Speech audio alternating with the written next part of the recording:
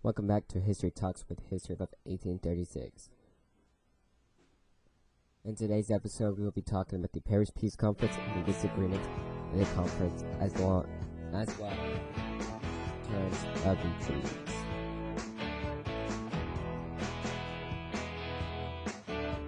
The Paris Peace Conference lasted a year. A decision that was made by the leaders of the Allied countries. The leaders of the Central Powers were excluded as well. We had Woodrow Wilson from the United States, David Lloyd George from Great Britain, George Clement from France, Vito Orlando from Italy. Together they wrote up 5 different treaties, one for each defeated country of the Central Powers. From Germany, Austria, Hungary, Bulgaria, and Ottoman Empire. The most well-known and important treaty is the Treaty of Versailles, an agreement reached with Germany and signed on June 28, 1914. Of there being 5 different countries writing these treaties, there was going to be some clashing with writing these treaties. The majority of those clashings came from American ideas, and the European allies thirst for revenge. Wilson wanted to make the world safe for democracy again, and those were reflected in his 14th points. And last episode I talked about some of them, but now we're going to talk about them through the treaties. So through the treaties, Woodrow Wilson, President of the United States of America, got his wish for the League of Nations. However, the United States Congress never did ratify the treaty, so the U.S. never joined the League of Nations. And the League of Nations fell apart and failed without there being the founder country there. Other points from his 14 points that made it through the different treaties were dismantling of Austria-Hungary. The Habsburg Empire was destroyed, and the Austria-Hungary was split into 2 different countries. Each had lots of their different territories. New nations were going to be formed. The Habsburg Empire gone, and Germany and Russia losing some of its land. New nations were formed. This included Yugoslavia, Czechoslovakia, Poland, Finland, Lithuania, and Lithuanian and Estonia. All of these nations were formed with Wilson's principle of self-determination. Italy got some of the land from Australia that was promised, but not all the land that was promised was given to them. Population transfer from the Balkan states. Turkish were expelled from the Southern Europe, and was sent into the Ottoman Empire. The Greeks living in the Ottoman Empire was forced to move back to Greece. Ottoman Empire was stripped of its Middle Eastern possessions, mainly its Arab states. The Arab states were temporarily controlled by Britain and France. Britain had assumed control of Palestine. And in the Balfour Declaration of 1917, Britain did agree to make the Palestine Jewish homeland.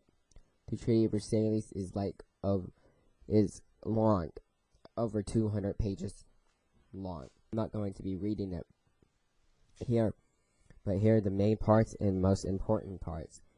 Article 231 is where the war guilt clause is found. This laid out the blame for World War I on Germany. That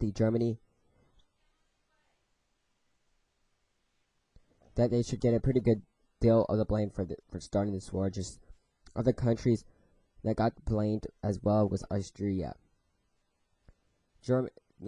Second thing is Germans would lose territory. Under the treaty, they lost 13% of its territory. It has 25,000 square miles and 6 million in population of the footage of land. Some of the land that was taken away from the Germans went to France, Denmark, Belgium, and Poland. France and Belgium was allowed controlling of the resource rich Saar until 1935. The borderline of France and Germany was occupied during that time too. Germany had to be a demilitarized country, well, for the most part. Germany was allowed to build up an army of 100,000 soldiers. They could not have aircraft, submarines, or battleships, or any heavy artillery. But that did not go as planned. Germany would pay the full cost of war, which was $32 billion. Germany was to make payments of this until 1961, with the Paris Peace Conference wrapping up, and all the treaties were in the final stages. A lot of people had seen that this Paris Peace Conference was flawed, greedy, revenge-seeking. Whether or not you seen them being too harsh or not on the Germans, especially for their economic beings having to pay for the full amount of cost of war, many seem to have found this conference made peace unacceptable for the majority in Germany. And Germany did not like this at all. And which we're going to talk about in a minute with other countries' political structure failing. Fascism took over Germany with Hitler rising to power and Nazis rising to power, and wanted them to make Germany a perfect place for them, and that was killing the Jews in concentration camps, taking them away from their homes and things like that. But we're going to get on to all that when we come back from the break.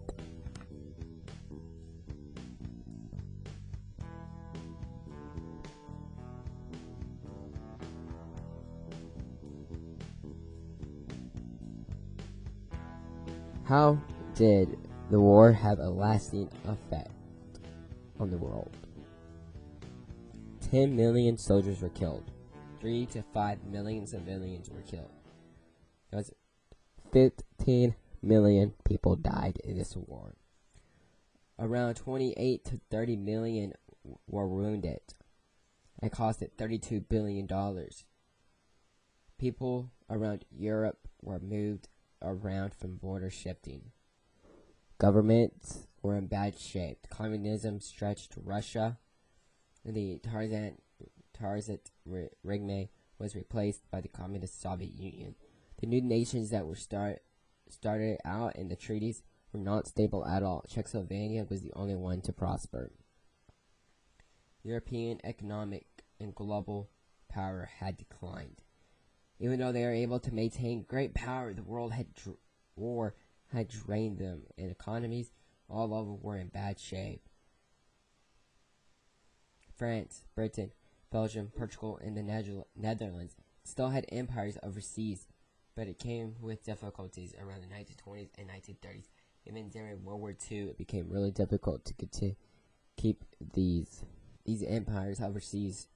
Unreality and anxiety filled the air of Europe, of what now, because the economies were in bad shape, and stocks were failing, and it was a recession and great depressions, Europe and in America, resulting in bad and hard times on everyone. People were losing jobs, people were losing their houses, and with all this work from doing the war and all this was ended, people didn't know what to do next. And then the stock markets crashed. And with that, they were in the process of crashing, and people were afraid that they were going to lose their money. So they decided to take all the money out, and that ended up crashing them. And then banks at this point, they didn't have FDIC, which is Federal Deposit Insurance Corporation, I believe. At this point, banks didn't have to hold your money. They were loaning money out, and then they didn't have that money. Like, oh yeah, we're gonna give you $50,000, but those people wouldn't pay them back. So banks didn't have your money. And the social and political atmosphere changed worldwide. Before World War I, the aristocrats class had been deteriorating, while the middle and lower class were rising in power. World War I helped accelerate the situation. And during World War I, all these men were out fighting. So, and the artillery was getting better. There was no one at home to build it, and women were actually stepping up, building the planes, building the bullets, packing all the chlorine gas and things, and during that they were getting through that they got respect in the workplace and in public view in a lot of countries. We're giving them the right to vote around this time, like Scandinavia, Russia, Britain, Canada, and the United States. There were a few that didn't follow this, but slowly they did, like France and Italy. France gave them the right to vote in 1944, and Italy was a little more complicated, giving them to 1920s in local elections. So a quick recap. The Paris Peace Conference lasted a year. They wrote up 5 different treaties for each of the defeated Central Power, and people thought the Paris Peace Conference was corrupt, that they were revenge seeking, and with World War I ended, the political and social atmosphere changed worldwide. That's going to do it for History Talks with History Book 1836 this week. Have a great day. Peace. Oh, and before we go, there's going to be a post on Instagram and Facebook, and you can send me a voice message at anchor.fm/historytalks. That's in the link in my Instagram at historytalks.historybook1836. And if you have any questions about World War I from the start, beginning, what they used, the end, and you're still unclear that maybe I didn't communicate well enough, comment on those posts that you have any questions, or send me a voice message. We might get into the next episode of World War I where we're finalizing it. Without further ado, peace.